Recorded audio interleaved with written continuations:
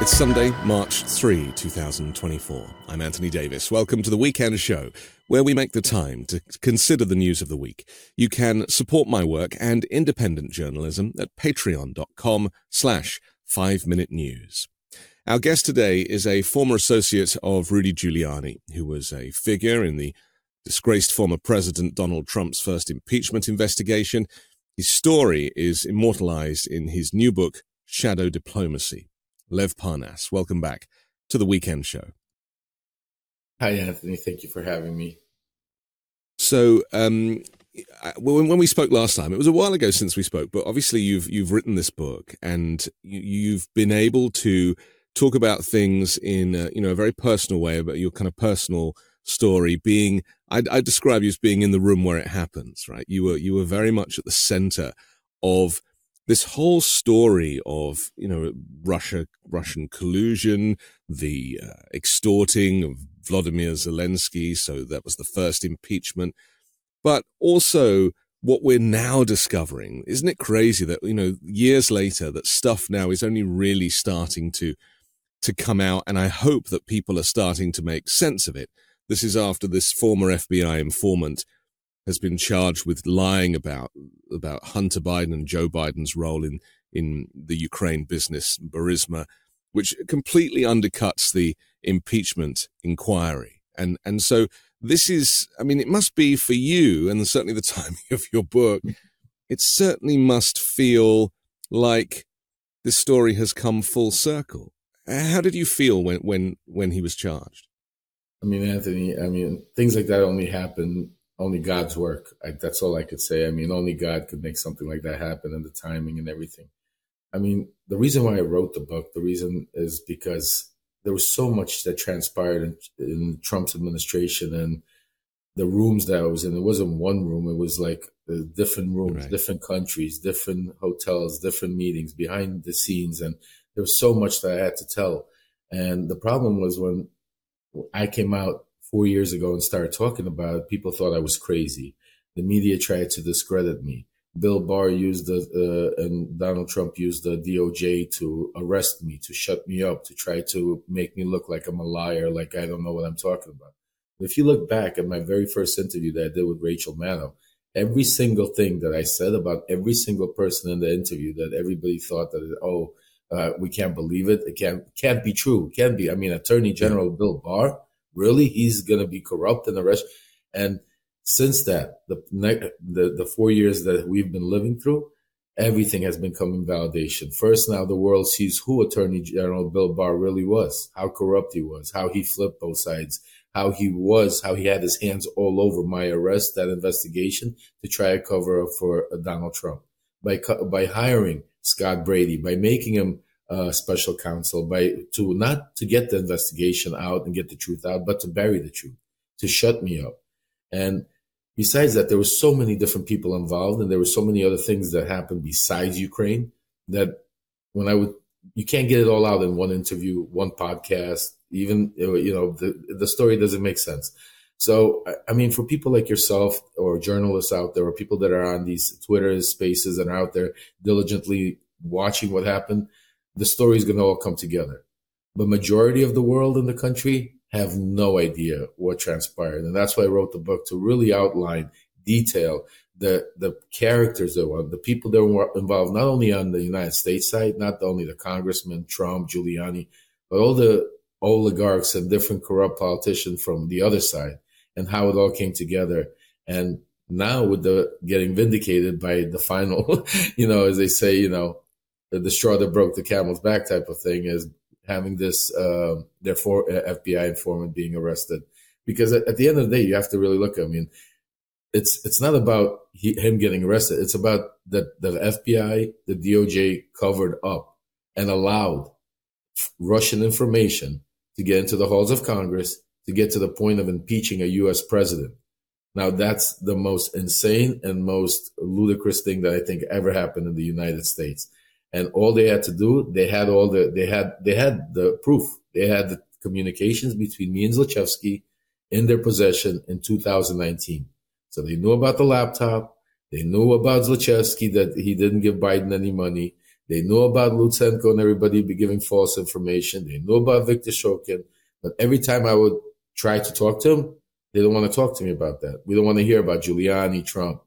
And that's why I wrote the book, because I think the truth needs to get out, and you can't get it all out in one interview or one article. So I think the readers will really understand and get fascinated about how, and I try to hold nothing back, and I try to really get detail, not only about Ukraine, but what really happened in Venezuela, how Trump and Erdogan and Turkey got together. I mean, then not only that, but how the super PACs, how the money gets funneled to these through these super PACs, how the lobbyists, are working on all of these different countries to promote their own. I mean, there's a lot more to the story that makes this whole thing corrupt and allow Trump to do what he did. The enablers that enabled him to do it. So it's kind of a movie script that you've written. It's like a screenplay, and that's what I found most interesting about it. The way that the DOJ and the media painted you as a baddie when actually you were the goodie in this story. And that's what's so interesting, because we never really heard your voice at the beginning. We saw pictures of you, and they described you as a henchman. Yep. And so we projected the idea that you were this kind of Ukrainian henchman. I don't think anybody knew that you could even speak English. Yeah, and so this was a very interesting kind of story arc, the narrative of how actually you were collecting receipts the whole time because you thought you were doing good. You thought you were doing something for your country. You, at the time when you started all this, you respected President Trump. You thought that, you were on the right side of history. And so you saved everything because you wanted mementos for your kids. Yeah. I mean, this is the thing that I found most interesting about this, that because the DOJ under Trump was so compromised, that you were painted as a baddie, and the media didn't really know what to make of you. Yeah, absolutely. I mean, the media ran with it. I mean, we all understand the connections that the DOJ has with the media, the relationships, and, a leak here, a leak there, and all of a sudden. And remember, I fit the perfect mold. Bill Barr had his perfect pigeon because I did not belong in the White House. I wasn't that Harvard graduate lawyer that with a pedigree that belonged there, and lobbyist or whatever you want to call it. I was the street kid from Brooklyn that, looked to where to smoke a joint and make business and not go out there and deal with world politics. Never was involved in it. And then all of a sudden I got transformed into basically this James Bond character where I'm, like I said, in the shadowed world of, diplomacy, where I'm traveling all these different countries. I mean, if I didn't live through it, by even remembering it and reading my own book, it fascinates me that I can't believe what I went through and lived through, because if I would watch it on television, I would never believe that could actually happen. So the title of Shadow Diplomacy is very, very well conceived in my view, because, you, as you say, you were like a fixer, really. You really had to make these relationships, connect people with other people. And therefore you had to know people in the first place. And they took advantage of the fact that, you could, you're multilingual, that you had this ability to communicate, which is something that people like Giuliani and Donald Trump have no ability for. So you must have felt quite proud in that moment that you were able to be this, this great connector, that you were doing a good thing. Let's just talk for a second before we get to how it all got twisted. Just remind us how you felt when you thought you were doing good for the United States. I mean, I feel very crazy sounding what I'm going to say, but I really believed I was going to get the Medal of Honor. I mean, I thought I'm saving our country from the evil deep state. To the point where, Anthony, like I told you, I mean, I lost my family. I was fortunate enough to get them back, but my kids, my wife, anybody that I grew up with, majority of the people, I mean, except for the hand-picked ones that would jump on the Trump bandwagon that wanted to go with me to the events. And it was just, as when you say mega, I was as mega as you. I mean, I was the original, like they say, the OG. The OG I was mega. the mega OG, where there's there was nobody could, say anything bad about Donald Trump or Giuliani or anybody in that. And so, yeah, no, I believe hard, strong. And you got to say, for me, I never had any inside look or even outside look at politics. I never voted before. I never was involved. It was not my world. I always heard be careful, politicians are worse than mobsters. And I would laugh to myself, here, these guys are in suits. How could they be worse than mobsters? But they are much worse than any mafia or mobsters or oligarchs that I've ever dealt with. There's no truth. Again, not every one of them. I don't want to label every politician or every but we know the ones that we're talking about, the ones that we see on TV peddling Russian propaganda till this day, the Marjorie Greens, the Matt Gaetzes, and so on. So, yeah, so it was, just fascinating to see how it all, and I truly got entangled into it to the point where I believe that I'm on the front line. We're at the war. I'm going to save the country, get the Medal of Honor. And that's why I saved every little thing, because it was part of history that I wanted to share with my grandkids. Meanwhile, if you really look back at it, now this is why in the book, the reader really needs to understand who Lev Parnas is, and how could a guy with my connections, because I don't have connections to people in Fortune 500 companies. My connections came all in Russia, oligarch, mobsters, because I grew up in the streets of Brooklyn in a time where there was a different world. And I write about it in the book so people understand who I was. You also have to understand Donald Trump, the Secret Service, and Rudy Giuliani's intensive investigators, and every congressman that vetted me from the Secret Service to the CIA knew everything about me. And they still came to me. The reason they came to me is because they wanted those contacts in that world. Yeah. They didn't want legitimate people. They wanted contacts that were willing to play ball the way Donald Trump and Rudy Giuliani wanted to play ball. And then I fast forward to this kind of sham impeachment of Joe Biden and trying to, dig up dirt on Hunter Biden and trying to find connections with, Burisma, this Ukrainian energy company and payments and stuff. If we go back to it being a screenplay or a James Bond movie, it all kind of has perfect, elements to make the story, doesn't it? Oh, absolutely. And so it's almost like you couldn't make it up. It was a perfect scenario for people to buy in, for the MAGA groups, but also Republican lawmakers to kind of buy into something, to think that they've got this, this great haul. Yeah. And actually the reality was actually quite kind of boring, because, just tell us very quickly about why Burisma, as we're learning now, would put Hunter Biden on its board. This idea about, credibility and where the country was at the time. Right. Well, first of all, let's understand that Burisma in that part of the world is like a Fortune 500 company. Yeah. So without taking everything out, the first step is, what do Fortune 500 companies do? They usually stack their boards of people with names. Right. Not always having any profession, but because they have some connection to some world, or because they're a big name, they're a big author, they're famous, and they stack them, and they get paid lots of money to do nothing but maybe show up once in a while at some board meeting. Happens every day all over the world and in the United States. So that's first of all. So when they go out there and say Hunter Biden, his name is Biden. Let's understand. If I had a company, I would like to have a Biden on my company, and so would you, and so would majority, because that's the way the world is. It's about connections, and it's about influence and having it. So that's the first thing. Second of all, let's now go back in time a little bit where Burisma was. In 2014, it's a very important date, is when everything changed.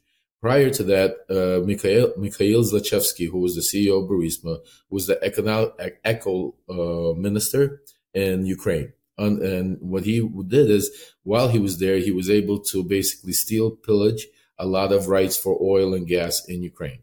When the 2014 Maidan revolution happened, he fled to Russia because he was part of the Russian Putin's influence in Ukraine, and he was part of the Yanukovych regime, and so he fled. But he kept all his, from business, because the way they set up their businesses, they do it offshore, European companies. So he retained the rights to all of these Ukrainian mineral rights. and was making billions and hundreds of millions of dollars. Well, when the United States came in and they started, we're going to root out corruption, and we're going to, put in this anti-corruption organization. You have to understand that even though they were handpicking individuals like, Poroshenko and others to be in the lead, they were still corrupt in their way. I mean, no, you couldn't find anybody that's not corrupt. I don't care, because that's the way of life. That's the oil business for you, right? And it's the way of life in Ukraine. I mean, there's just a level of corruption that they're willing to go to, and you hope that maybe they've been corrupted so much, made so much money that now they'll try to do good with it. That's what the hope is. So when they put these people in, these individuals understood that they wanted to take away what Zlochevsky had, and they had the opportunity to do it. So they basically started leaning on him to get bribes. That's where Viktor Shokin comes in. Viktor Shokin was the prosecuting attorney general at the time in Ukraine. So the way the system is set up in Ukraine, like you see in movies, it's Eastern Europe. Yes, there's a lot of criminals, they go away, but there's also a lot of corruption. And that's how these prosecutors, when they retire, are worth hundreds of millions of dollars and live in Europe in villas. So Burisma was just a client to Viktor Shokin. They had a falling out.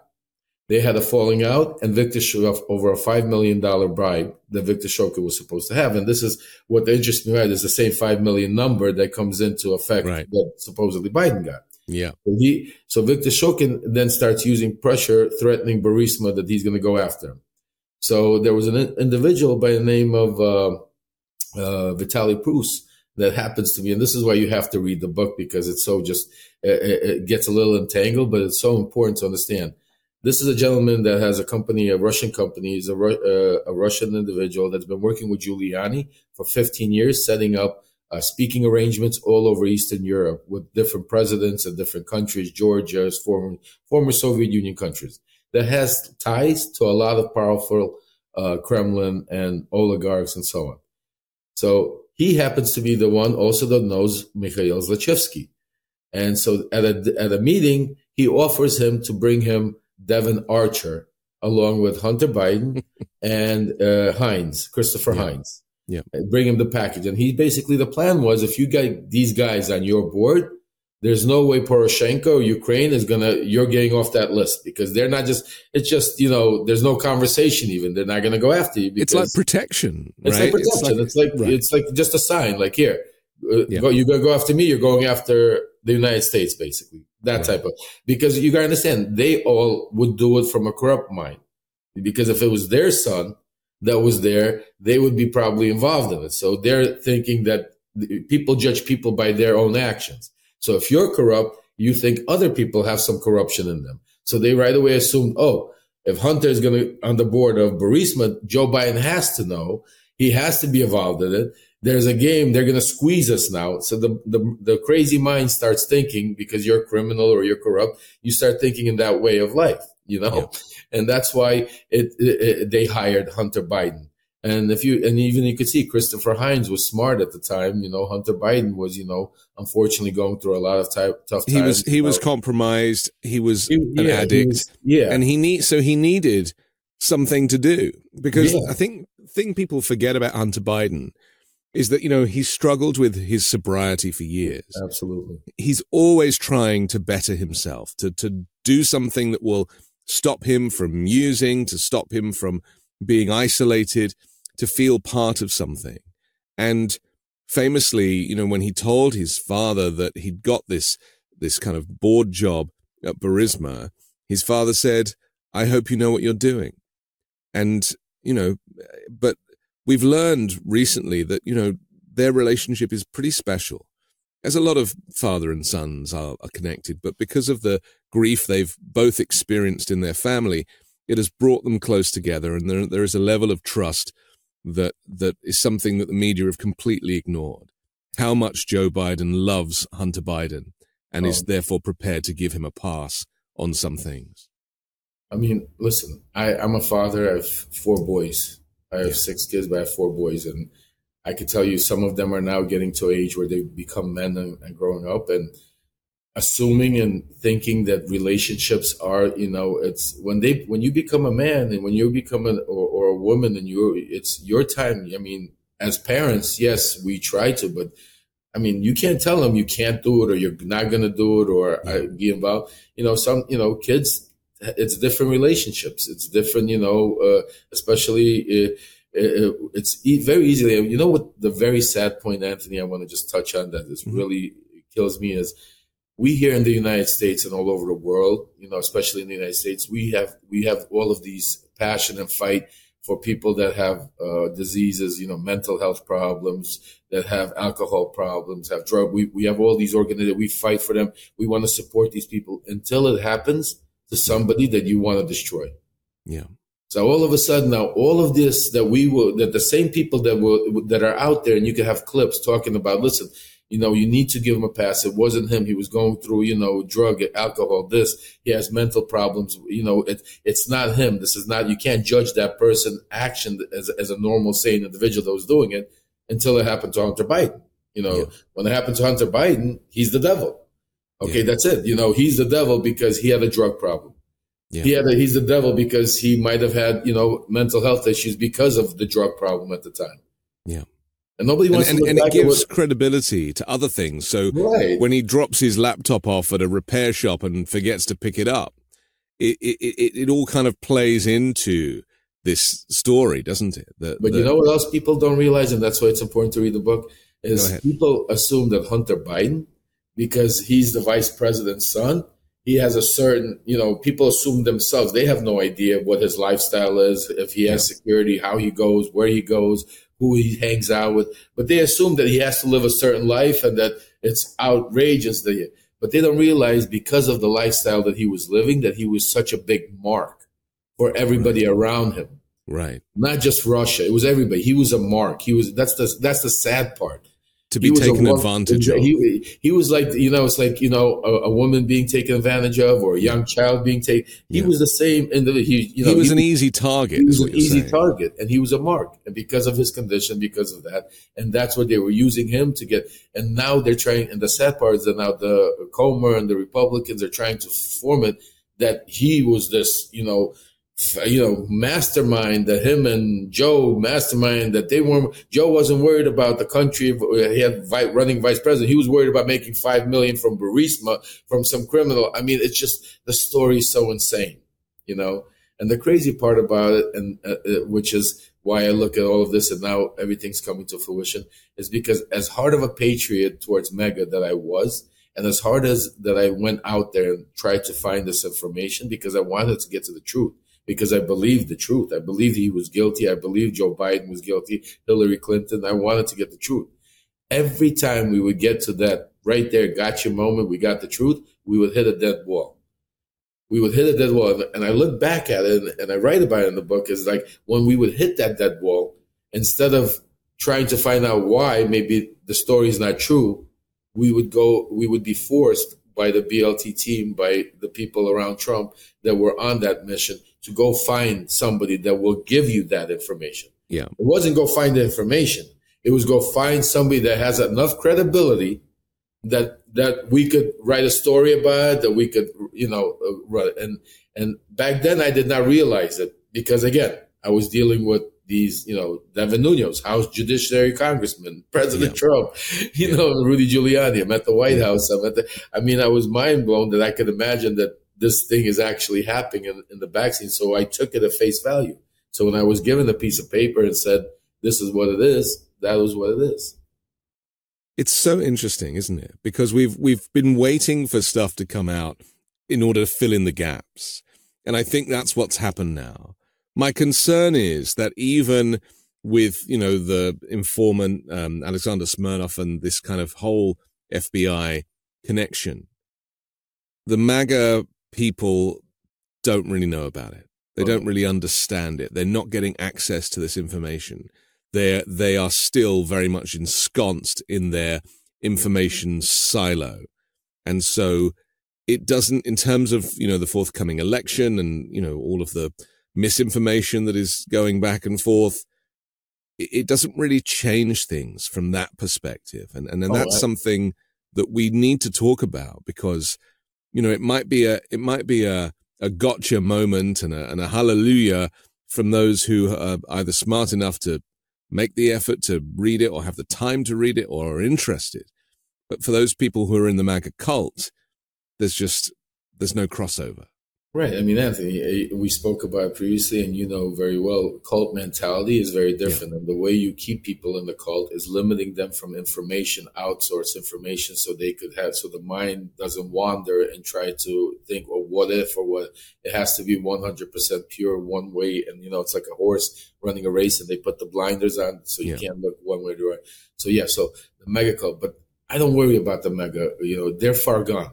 The only way the mega, cult could get broken up is by Trump losing, by Trump going to prison. And it's still going to take years because it's been infiltrated by others into the DOJ, the Congress, Senate. So there's going to be a weaning time, and we're in for a ride.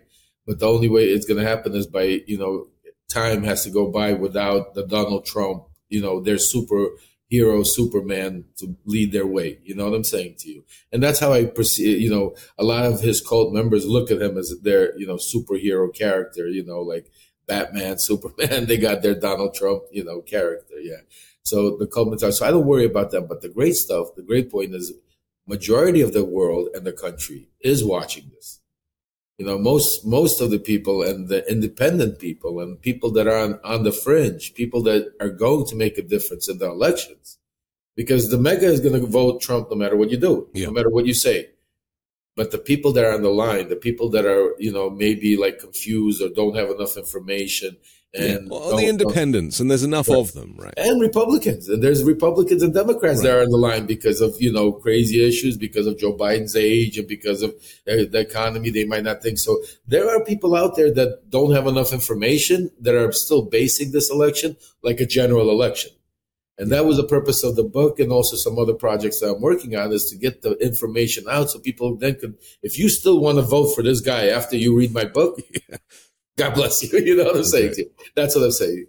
Okay, listen, we have to take a quick pause for our sponsor, but I want to come back and talk about the current FBI director, Christopher Wray, who just on Wednesday issued a warning to say that, Russian meddling in the election is happening again. Absolutely. So we'll talk about that and more with Lev Parnas next. I'm excited to tell you about Moink. That's Moo plus Oink. Moink is a meat subscription box company on a mission to fight for the family farm. They're located in rural America, run by an 8th-generation female farmer. Their animals are raised humanely, their employees are paid a living wage, and the quality of their product is better than anything you'll find in a store. Moink delivers grass-fed and grass-finished beef and lamb, pastured pork and chicken, and sustainable wild-caught Alaskan salmon straight to your door. I've received one of these boxes, and I can verify that the quality of the food was excellent, and it tasted delicious too. Keep American farming going by signing up at moinkbox.com/weekend now, and listeners of this show get free bacon for a year. That's 1 year of the best bacon you'll ever taste, but for a limited time. Spelled MOINK box.com/weekend. That's moinkbox.com/weekend. I've always found it difficult to find clothes that I like to wear, and when I find one thing that works, I just buy loads of them and just wear the same thing all the time. Well, men's closets were due for a radical reinvention, and Rhone stepped up to the challenge. Rhone's commuter collection is the most comfortable, breathable, and flexible set of products known to man. And here's why. Rhone helps you get ready for any occasion. The commuter collection offers the world's most comfortable pants, dress shirts, zips, and polos. You'll never have to worry about what to wear when you've got the Rhone commuter collection. The comfortable 4-way stretch fabric provides breathability and flexibility that leaves you free to enjoy what life throws your way, from your commute to work or your 18 holes of golf. It's time to feel confident without the hassle. With Rhone's wrinkle release technology, wrinkles disappear as you stretch and wear the products. It's that easy.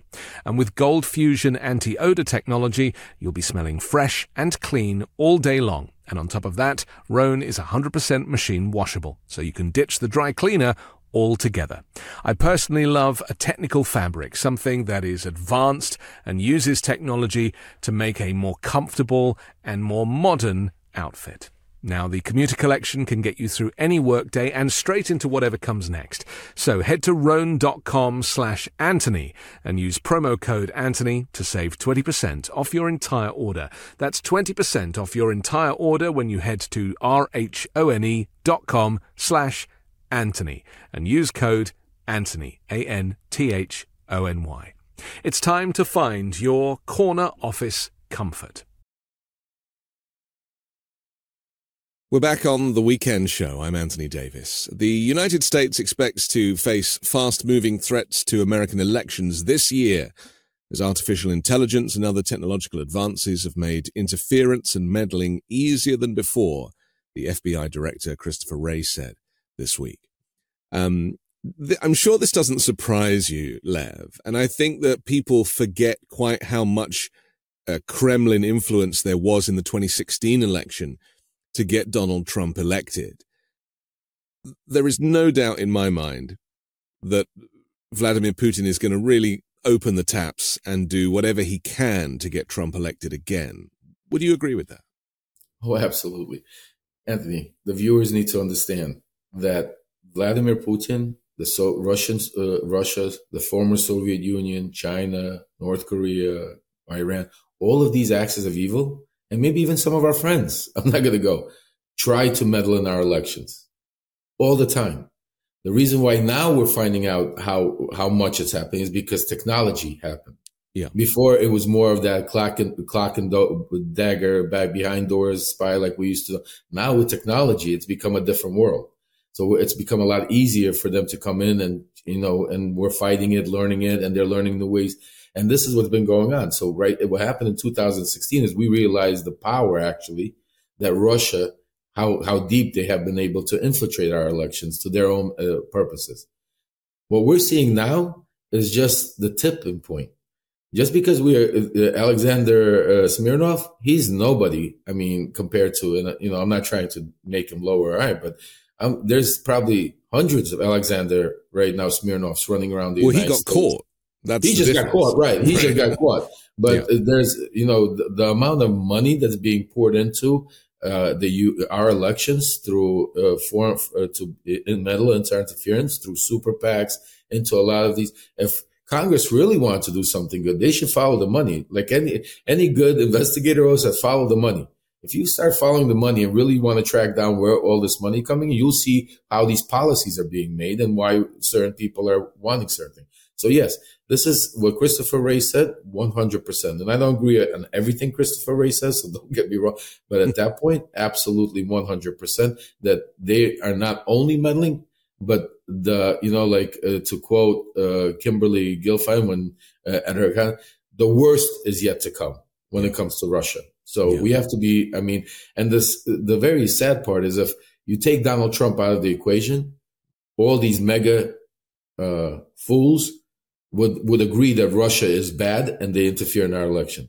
But for the purpose of their own greed and their own narcissism and just for their own perfect fact, they're willing to close their eyes and lie and say that Russia's not interfering, Russia's a good guy, Putin's a good guy. That's the insane and crazy part to what degree people will go to basically selling their soul to the devil to be able to fulfill their own need of having their guy, their team. Because remember, we're passionate. We're passionate about our sport team. When the Super Bowl's out there, you think that, both sides are really to kill each other for a football game because we're passionate. And this is a passion that, Donald Trump gives them such a passionate thing. So it's them against us. And that's the crazy part.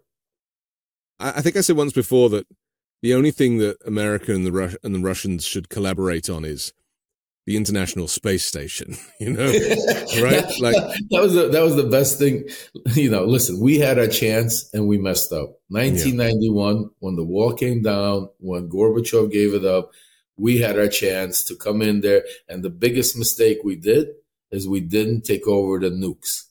We didn't take over there. We took over there. We thought by, that deal that we cut by allowing them to keep their nukes and to limit them on their financial and watch how they make their money. It was all a matter of just giving them time to get back on their feet.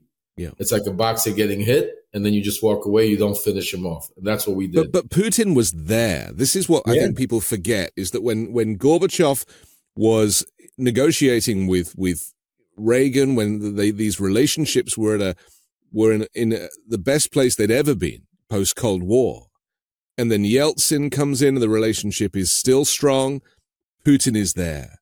He's on the sidelines. He was a high-ranking KGB guy, right? So he has his own view, and Putin has always preferred the USSR as a concept, right? That's what he was always after. The idea that it got broken up and that walls came down is not something that Vladimir Putin ever advocated for. And so in the background, he's always manipulating. He has great skills in that regard. And so really Gorbachev out the way, Yeltsin out the way, Putin installs himself as a kind of lifelong leader for Russia. 23 years now. Yeah, I mean, it's not just Putin. Tell us about that period and his thinking. Absolutely. Well, you got to understand, Anthony, he was born and bred KGB agent from childhood. Yeah. He served in Germany as a translator, speaks several languages, very educated. He was brought up in the ranks.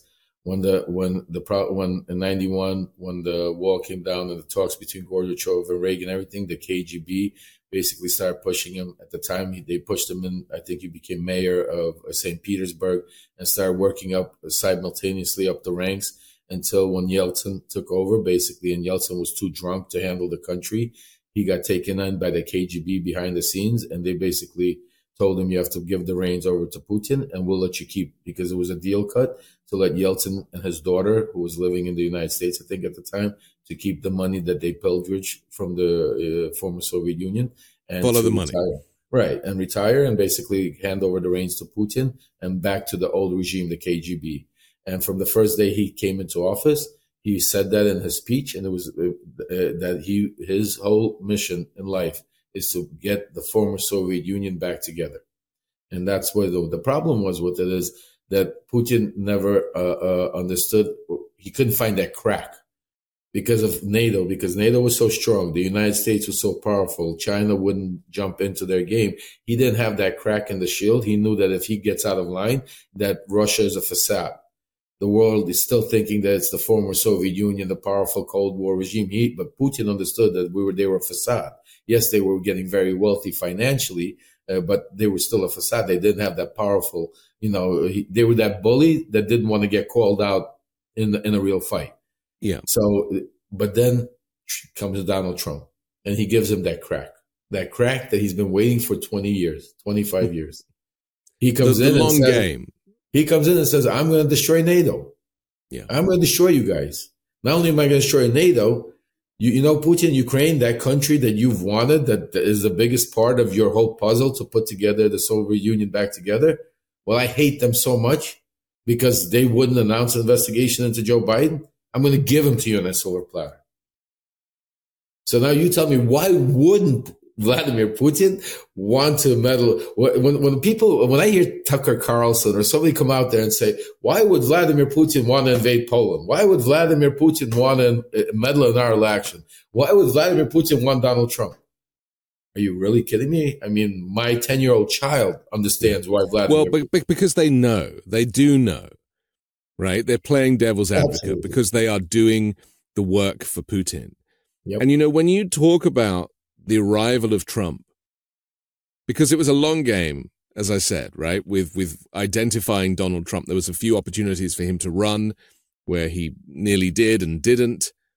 They finally get him to run, give him the confidence, give him the financial support. They're like, this is our moment. And he caves. I mean, he was thrilled for the attention, Trump, as a mark. He's a perfect candidate, isn't he? Yeah. Even if you fast forward to just last week, when he says that if NATO members don't pay their full 2% of GDP, then I won't just tell Russia, but I will encourage Russia to attack NATO countries. I mean, that is a remarkable announcement and worthy of not just impeachment, but arrest for treason. And yet just comes and goes, and people are like, that's just Trump. I mean, that's where we're at now, Lev. It's chilling. Not only that, Anthony, but I'm going to take you back a little bit to 2016 for a second, and your viewers, why that election and why Russia interfered so badly and why that was the time for Trump to come in, because they were so scared that if Hillary Clinton would have won, because she knew Vladimir Putin for so many years because of Bill Clinton being the Secretary of State, being the wife. I mean, she was smart. She was smart. She knew Putin knew he couldn't pay her off. He knew there was no way she's going to give him that crack. And he also understood that if the Democrats win that party, that it would be very difficult for the Republicans maybe to, coming another 4 years or 8 years down the road. And Putin understood that he doesn't have that much time. I mean, he's already up there. He's sick, all these reports and everything. He wants to do it while he's alive and while he wants to get that credit of going on. Because he's the richest man in the world as it is. There's nothing that he doesn't have. The only thing he doesn't have is he doesn't have the former Soviet Union back together. Yeah. So that's why people don't understand. So why would he do it? Because he has nothing else to live for. He has everything else. And it's hard to understand that. And that's another thing I write in the book is by living with all these oligarchs over the years, when you live with people that have unlimited amounts of money, it's a different world. They think differently. They don't think like the common person. They don't want the same thing. They don't act the same thing. It's just a different world. And that's why he's bored. I sense that he's bored and he's isolated. I noticed in the Tucker Carlson interview recently, he just looks so bored with the whole thing that the only thing left to do is to either try and take the United States for yourself or to instigate a nuclear war, as he talked about in a speech only last week. I mean, this is the danger of authoritarians like him, that just for the sake of it, they can cause an awful lot of trouble. Oh, absolutely. But he's not only bored, he's scared. Very scared. I want you to understand that people have to look at even the Tucker Carlson interview and look at some of the way and the comments like he made this week or last week about the nukes that, if we put boots on the ground, he's willing to nuke Ukraine and stuff like that. Yeah. This is when a dog barks, that usually doesn't bite. You know what I'm saying to you? We all understand that somebody that keeps saying you're good, how many times in the past 2 years has he mentioned that he's going to nuke somebody or nuke something or nuke it? It's because his nukes probably don't even work to such a degree. That's what I think. Well, this happened with Saddam Hussein, right? This is where correct. Remember he was talking. I'm going to do this. Pretend that you have weapons of mass destruction. Right. Yeah. Exactly. It's all projection. Right, because they only could rule on fear. Right. Fear. They have to scare you. So Putin is very scared and very frustrated because you have to understand that he saw that crack. He took a big chance. I mean, him going into Kiev, the way they attacked it, thinking he's going to take over Ukraine in 3 days into the central Kiev. That was a huge underestimating on his part, but also something that he's very frustrated because he can't believe till this day, I guarantee you, that the United States and NATO has given so much money and support to Ukraine. He never believed it. Yeah. Because he already thought that there was so much anger built into Ukraine. Nobody cared about Ukraine. Yeah. Ukraine was just like that. He was just going to come in, take it over. And by now he would be onto other things. So he's frustrated and scared because he understands that if Joe Biden wins and Trump loses, it's going to be basically time for him. He's going to be put to the test and the whole world's going to see. Now, is it dangerous? Absolutely. Because this guy's a madman. People don't understand that. And it's a very scary time we live in that he could do stupid things. He has nothing to lose. He does not care about his people. Doesn't care about how many people die. Just look what he's doing. He keeps sending more and more troops over to Ukraine by beating them not with ammunition, but bodies. They don't have enough ammunition to kill enough Russian soldiers. The craziness. He could just takes them out of prison, takes young kids. Doesn't matter. No. It doesn't matter as long as and that's the mentality. So he's very dangerous. Yes, these elections in the next few years are going to be very intense and scary and important. But if Donald Trump wins, it's checkmate, game over. He'll take over Ukraine just like without one more bullet being fired, just like he took over Crimea.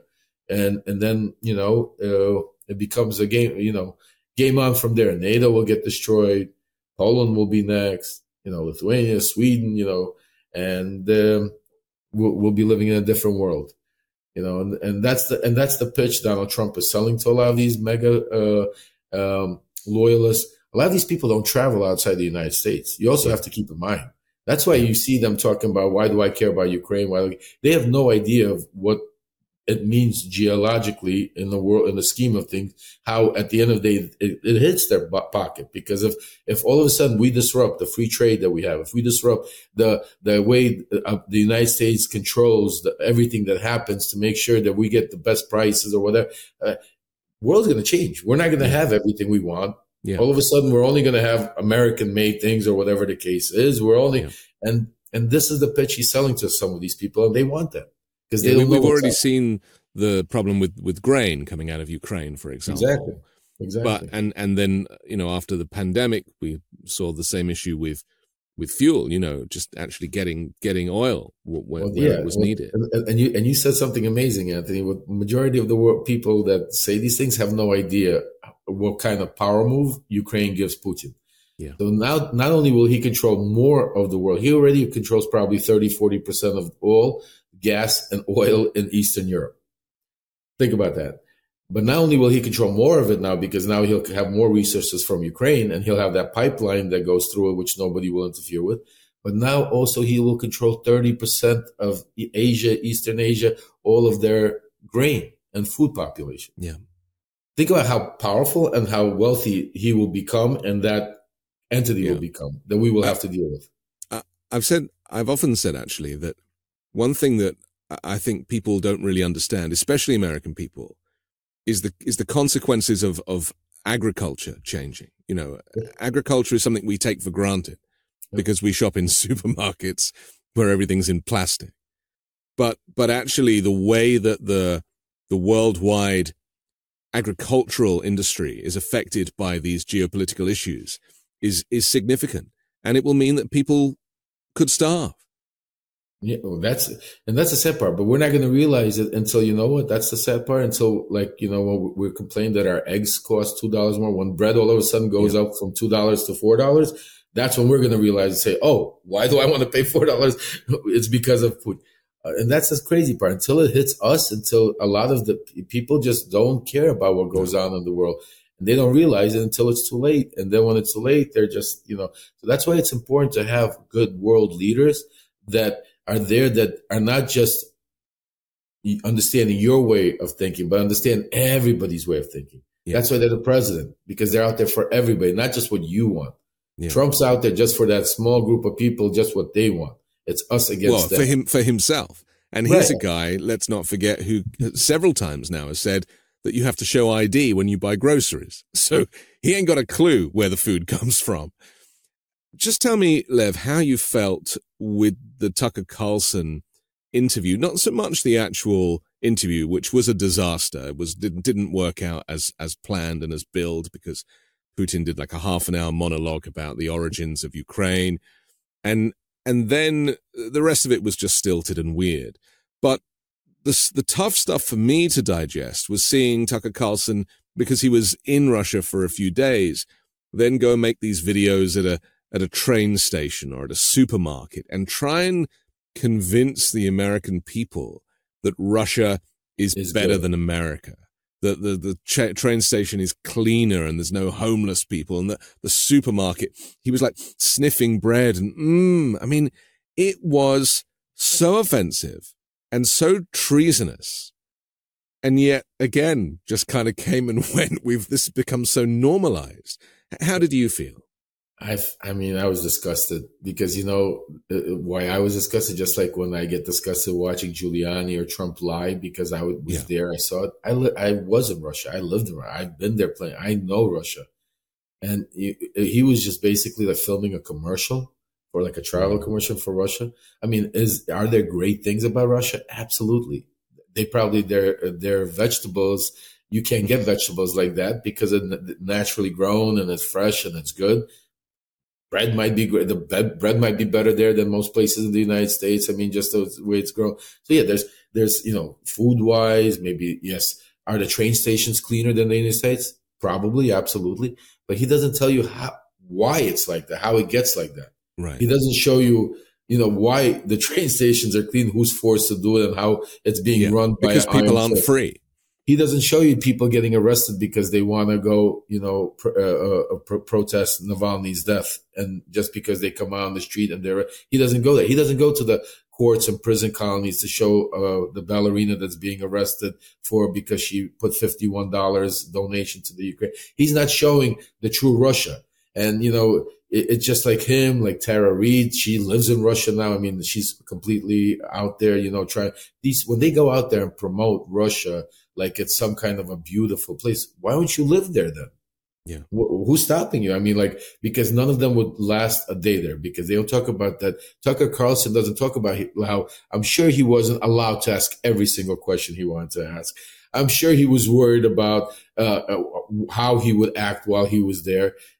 I don't care what he's going to say. I don't care how he's acted. But trust me when I tell you, when you're in that Soviet Union or when you're in Russia and you know you're being followed, everywhere is being watched. And then it doesn't matter if you're a regular person or it's still the old KGB mindset.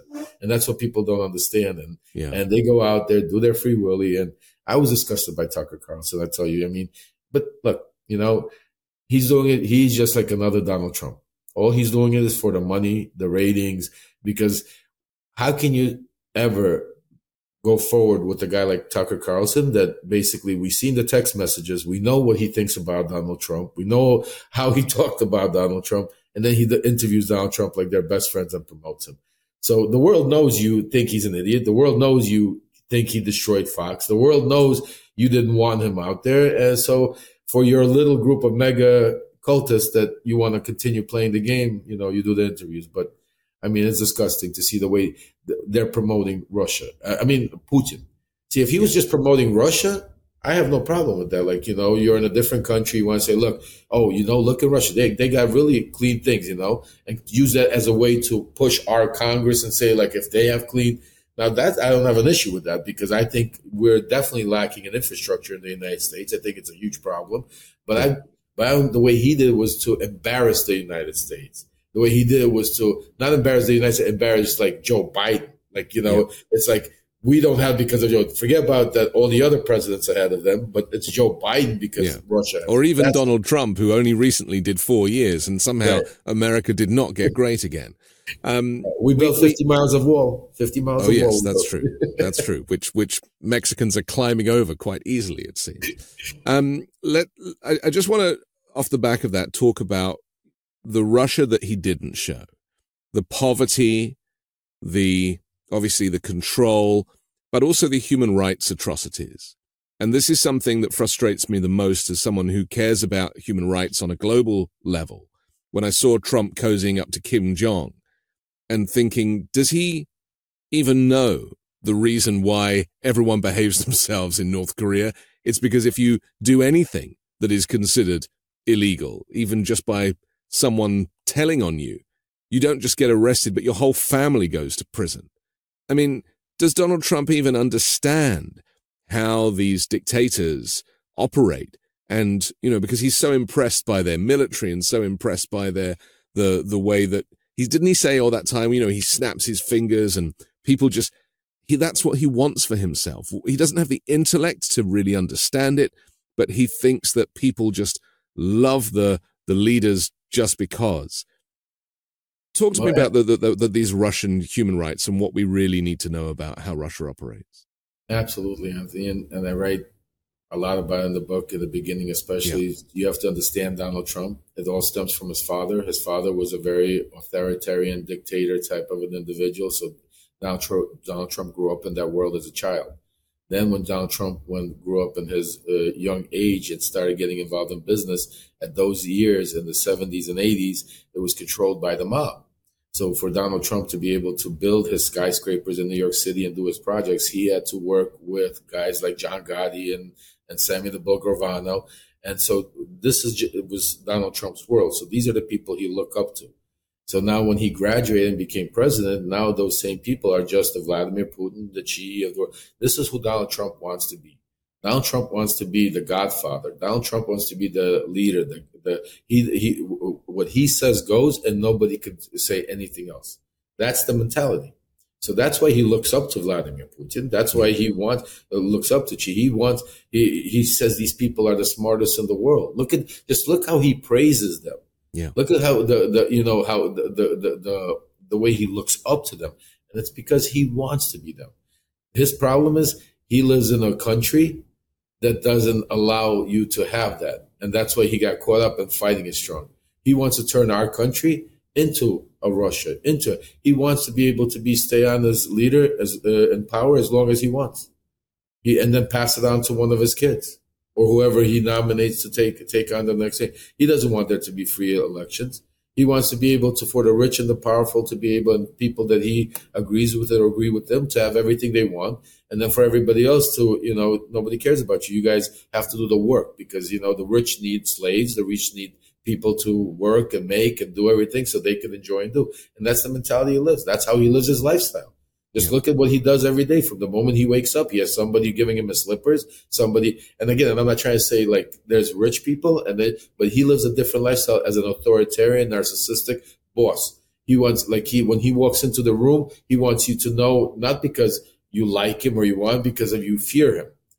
When you work for him, it's that fear. He doesn't want you to love him. He wants you to fear him, that if you cross him, he'll destroy you. Isn't this why the Republican lawmakers have fallen into line?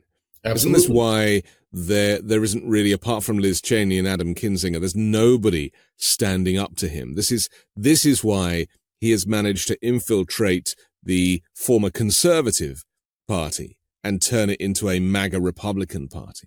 Absolutely. Basically, just to break it down in layman's terms for the people to understand, it's like walking, when the mobster walks into the store and tries to tell you got to pay me every month for protection. Adam Kinzinger and Liz Cheney were the two that stood up and said, I'm not going to pay you. So their stores got burnt, they got beaten up, and they got thrown out. Now they have no living.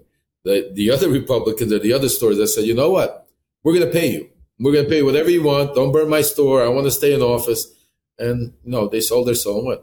So that's basically it. So, and that's why just think about, we have the Republicans have been talking about immigration and the border that's the number one problem. And then when the Democrats say, okay, you know what, we'll give you what you want, Donald Trump says, not that quick. No, we're not ready yet. Yeah. We're not ready yet because I need to use that for the election. Because if I give that to you, what am I going to do in my rallies? How am I going to go out there and talk about, the wall? Because it'll be fixed. There'll be things going on. So for the next they've admitted this, haven't they? They've admitted it. They've said on television, why would we give anything away to Joe Biden in an election year? Yeah, forget about the 350 American people that our lives are involved. Forget us. It's Joe Biden. We're not going to let Joe Biden win, so we're going to let you people. So let another, God knows how much fentanyl come in. God knows how many people are going to die because we want to use that. And this is the crazy part, Anthony. People don't you got to listen to what Donald Trump says. Listen to what they're telling you. They're doing it. They're not hiding it. That's the crazy part, is if before they hid it and behind closed, now it's in the open, in your face. This is what I'm going to do. I'm going to come in and I'm going to cause chaos. I'm going to take over, be a dictator. I'm going to go after everybody that went after me. I'm going to destroy the DOJ. I'm going to throw NATO out the window. I'm going to allow Vladimir Putin to do whatever he wants, and I'm going to encourage him. I'm going to also send a few love letters to Kim Jong-un to make sure he's all good. And, he could then one day maybe go after South Korea. And you know what? What do we need South Korea for? You know what I'm saying to you? This is the mentality that Donald Trump, and he's telling you. They're not hiding anymore. And that's why it was so frustrating for me and many others when the media was focusing on that one line, I'll be a dictator, on day one. And they became obsessed with this because he'd said dictator and day one, and they were analyzing day one and, on my first day. And I was like, are you out of your minds? This guy has been a dictator since he first started in business. Yeah. People have such short memories, and the news media is failing to educate and inform people as to how dangerous this is. And I get criticized sometimes for when I make videos and compare him to Hitler. And say, Hitler was elected and people didn't have the kind of communication that we have now. They didn't have the news channels. They didn't have social media. If we had this type of, it would have been over with. It would have been over with. Yeah. The world Okay, listen, will. we have to take another quick break, but I want to come back and talk about the late Alexei Navalny and how his murder can also be traced back to the behavior of Donald Trump in recent weeks on The Weekend Show. 10 seconds on the clock. How many things can you name that are always growing? Your relationships, your skills, your customer base? How about businesses on Shopify? When we started podcasting, an online store was the furthest thing from our minds. Now we're selling t-shirts and Midas Touch merch, and it's so easy, all because we use Shopify.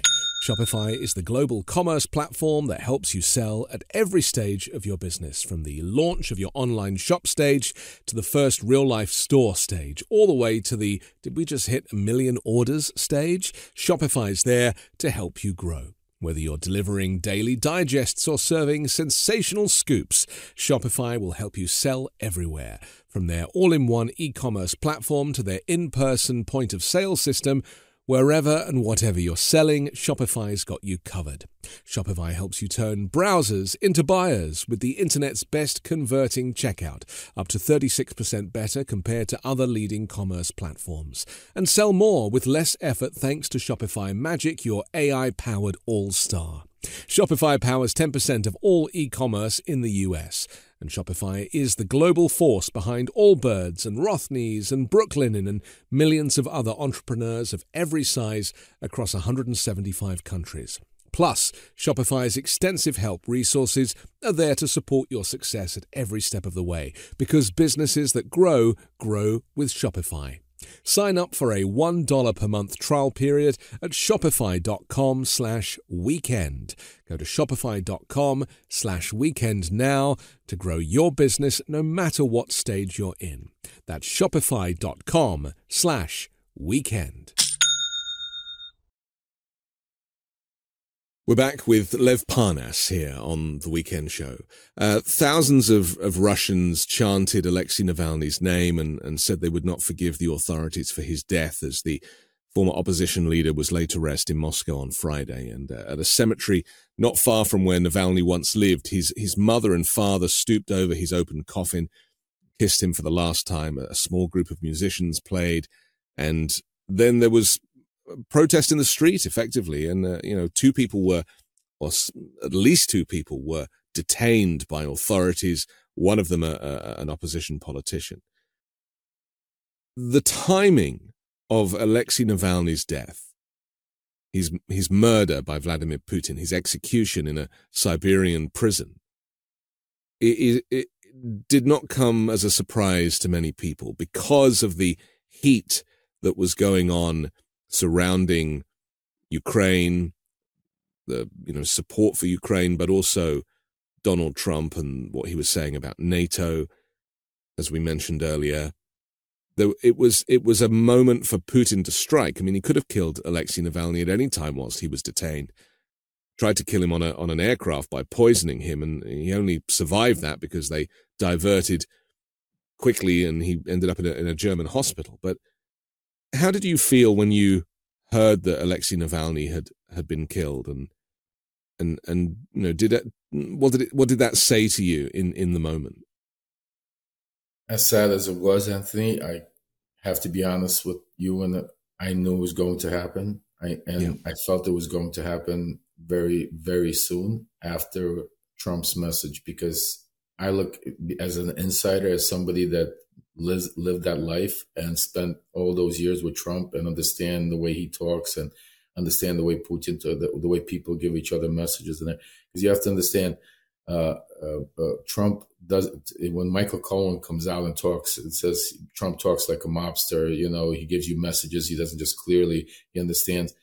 So there's a tactic that very rich people use, that when you have all the money in the world, what do you gift somebody? So people start gifting each other like rare tickets to a concert, backstage events, historical things of value, where you can't just give it money or some kind of value.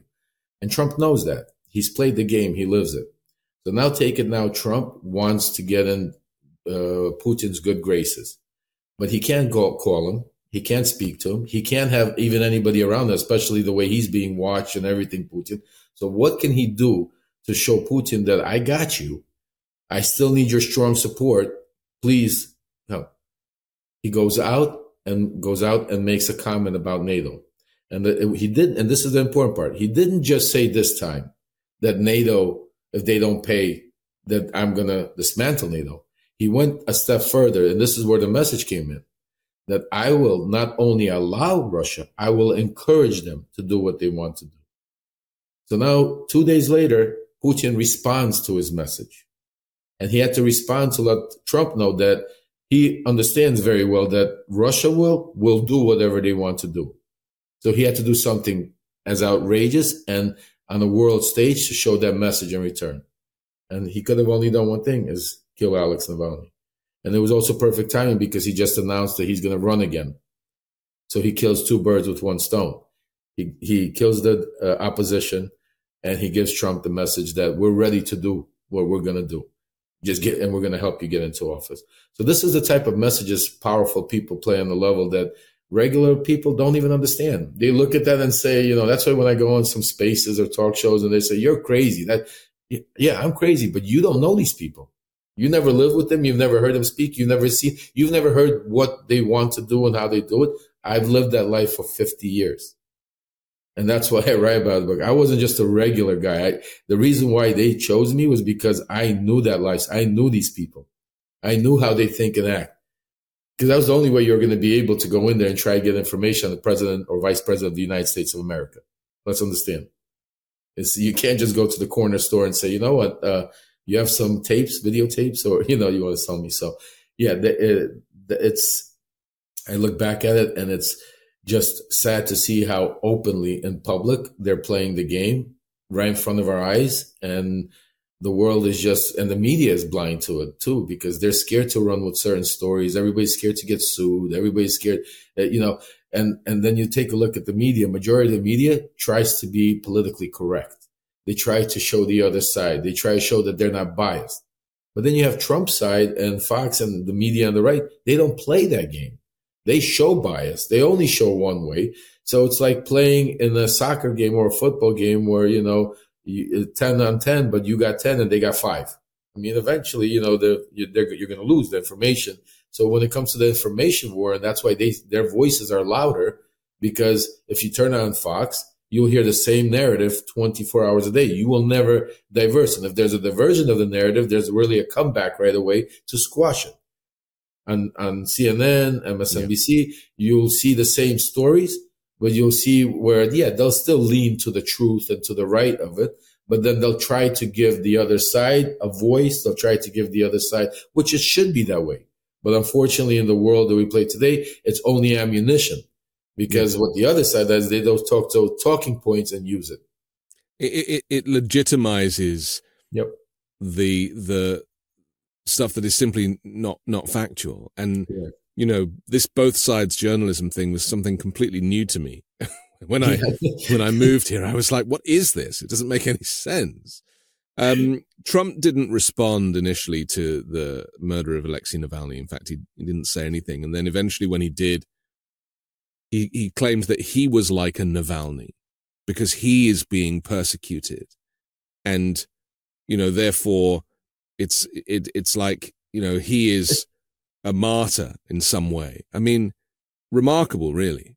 I mean, it's sad. It's not only it's sad. I mean, just take a look again. Listen to what the guy's telling you. I mean, the first reason he didn't respond right away because he was in shock, because he understood that was a response, and I don't think Trump he talks a big game, but he doesn't. He's not. He's a coward. You have to grow up in that world and be able to kill, maim, and not worry about, it's one thing to talk about it and, I could do this and I could that. It's another thing where, a guy like Putin probably killed people with his own arms, watch people die in front of his own eyes. It takes different people to be a dictator. But what real thing comes out is his narcissism, Trump's narcissism. Yes. That's the key point where you're seeing that. Forget about the guy, but the narcissism to take the death of a real martyr, a hero, because you have to understand, Navalny was saved in Germany. He was out. He could have been a very wealthy man living in Germany, the world, and fought for democracy in Russia, and probably would have had a much better chance to do it being on the outside to keep the fight going. But just think of the type of person he was, knowing that he's going to get killed. He's going to get tortured. He went back into the lion's den. There was no doubt about it. As soon as he gets in there, he knew he was going, and he was ready for it. And he knew it, and he sacrificed himself. That's a real martyr. That's a real hero for the cause of the country, to make sure that people were aware what kind of dictator, what kind of monster Putin is. And then you get this coward Trump comes in and tries to use a real hero, a real martyr, and to use that credit as a narcissistical a word to say. Well, he did the same when al-Baghdadi was killed. Exactly, do you remember? Yeah. And he was like, I did it, and I probably won't get the credit for it. And it was like, really, this is who you are. Do you think, because there's a lot now that is stacking up in terms of, because as Trump is getting more and more desperate, we haven't even mentioned his legal cases, but they're ramping up. He now owes $500 million to the court. I mean, he can't afford that. He's not a billionaire. He doesn't have the money that he claims. And so that is obviously hurting him, that people are now starting to realize that he's not as rich as he claimed. But also the fact that he's slipping up and saying weird stuff and he's having to keep a schedule because he's due in court, but he's also doing rallies. And so, as the next few months, go on, there are going to be more kind of weird moments where he says crazier and crazier things. Do you think that people are really going to start to realize that this guy is seriously compromised, not just mentally and emotionally, but also in terms of the compromat, the relationship with Russia, and how, a Donald Trump presidency would be extremely dangerous for everybody, not just Democrats, but for everybody? Oh, absolutely. And, Anthony, one of the things I learned by, I became an expert on politics by living that life from the inside. I learned that right now, all the media and all the news we hear is goes by the wavelength.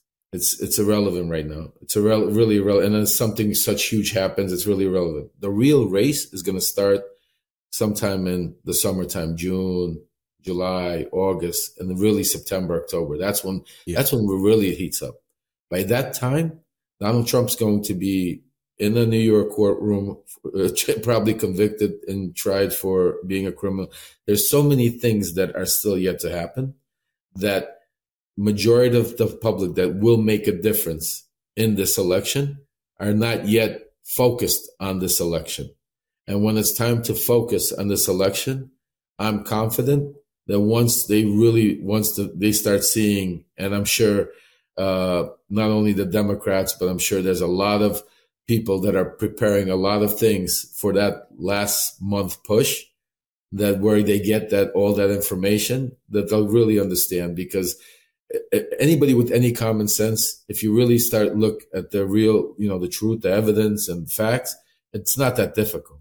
It's not that difficult. It only becomes difficult when you start debating it with somebody that's trying to cause chaos and that wants to reflect, doesn't want to deal with, doesn't believe, and lie. That's difficult. But if there's two common sense individuals that really want to get to the truth, they're not looking for one side or the other, but want to know the truth, it's not difficult. It's black and white. I mean, it's right there. I mean, we know that Biden didn't take no bribes. You could see what the GOP is doing. Their own, and that's another interesting thing that I've been seeing a trend, which is, I think, a good thing, that I go to a lot of these Twitter spaces and I do these debates, and I try to go into these GOP mega spaces to debate them because, I don't like to go echo chambers and just keep saying the same thing. I want to get the truth out there and fight them.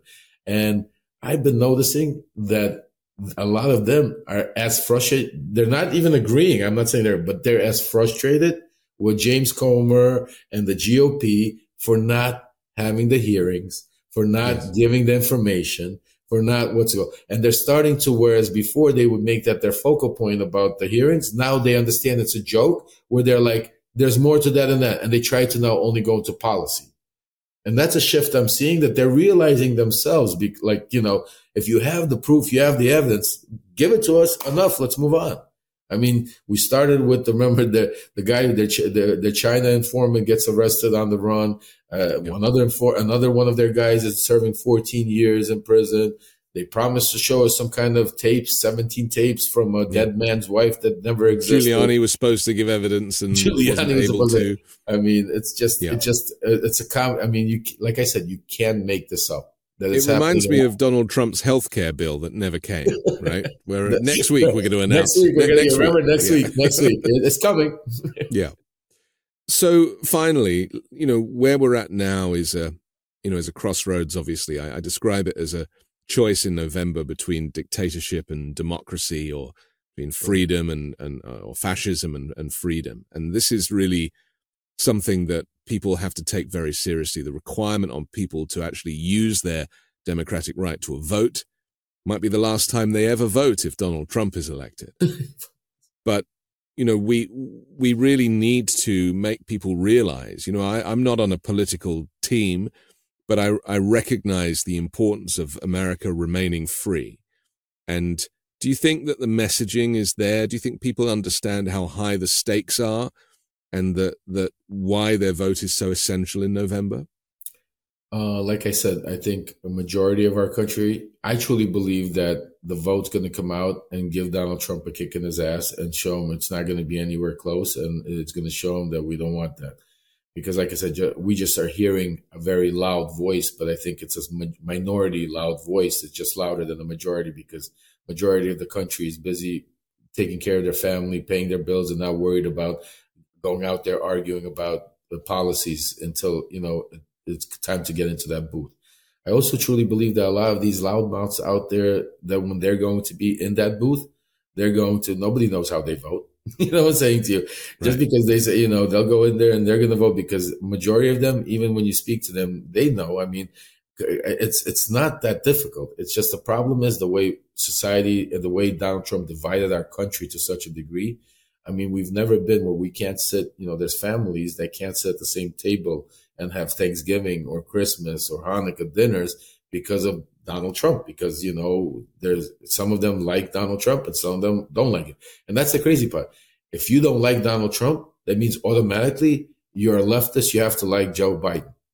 It's like, it's become us against them. Yeah.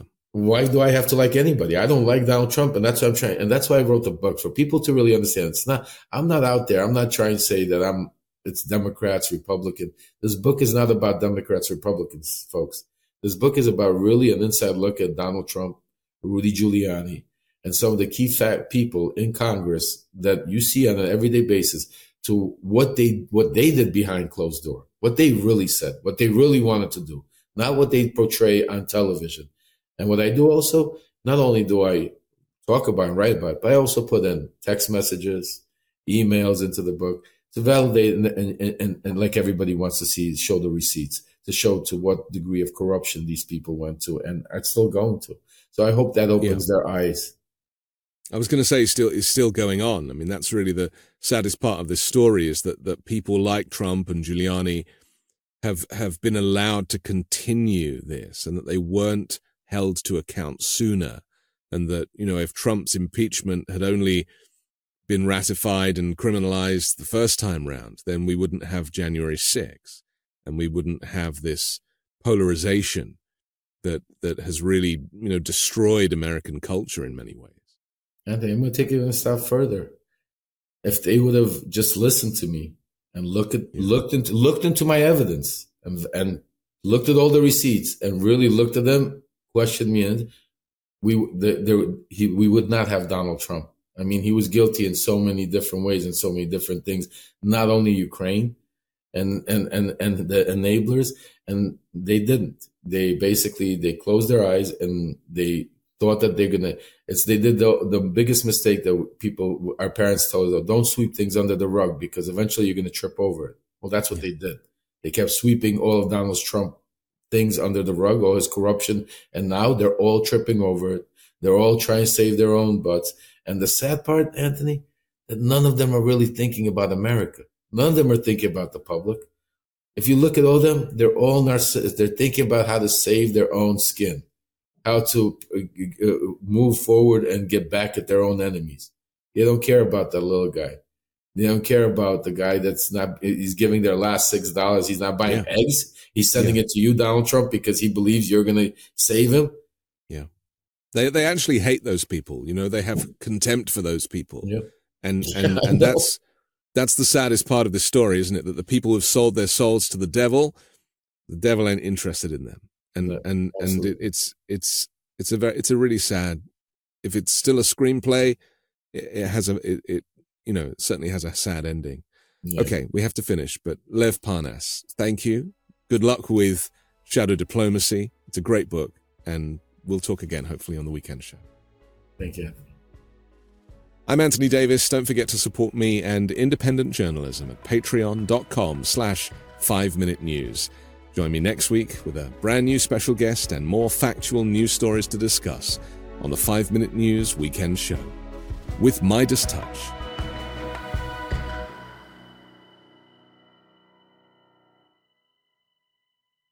This is the story of the one. As head of maintenance at a concert hall, he knows the show must always go on. That's why he works behind the scenes, ensuring every light is working, the HVAC is humming, and his facility shines. With Grainger's supplies and solutions for every challenge he faces, plus 24/7 customer support, his venue never misses a beat. Call quickgrainger.com or just stop by. Grainger, for the ones who get it done.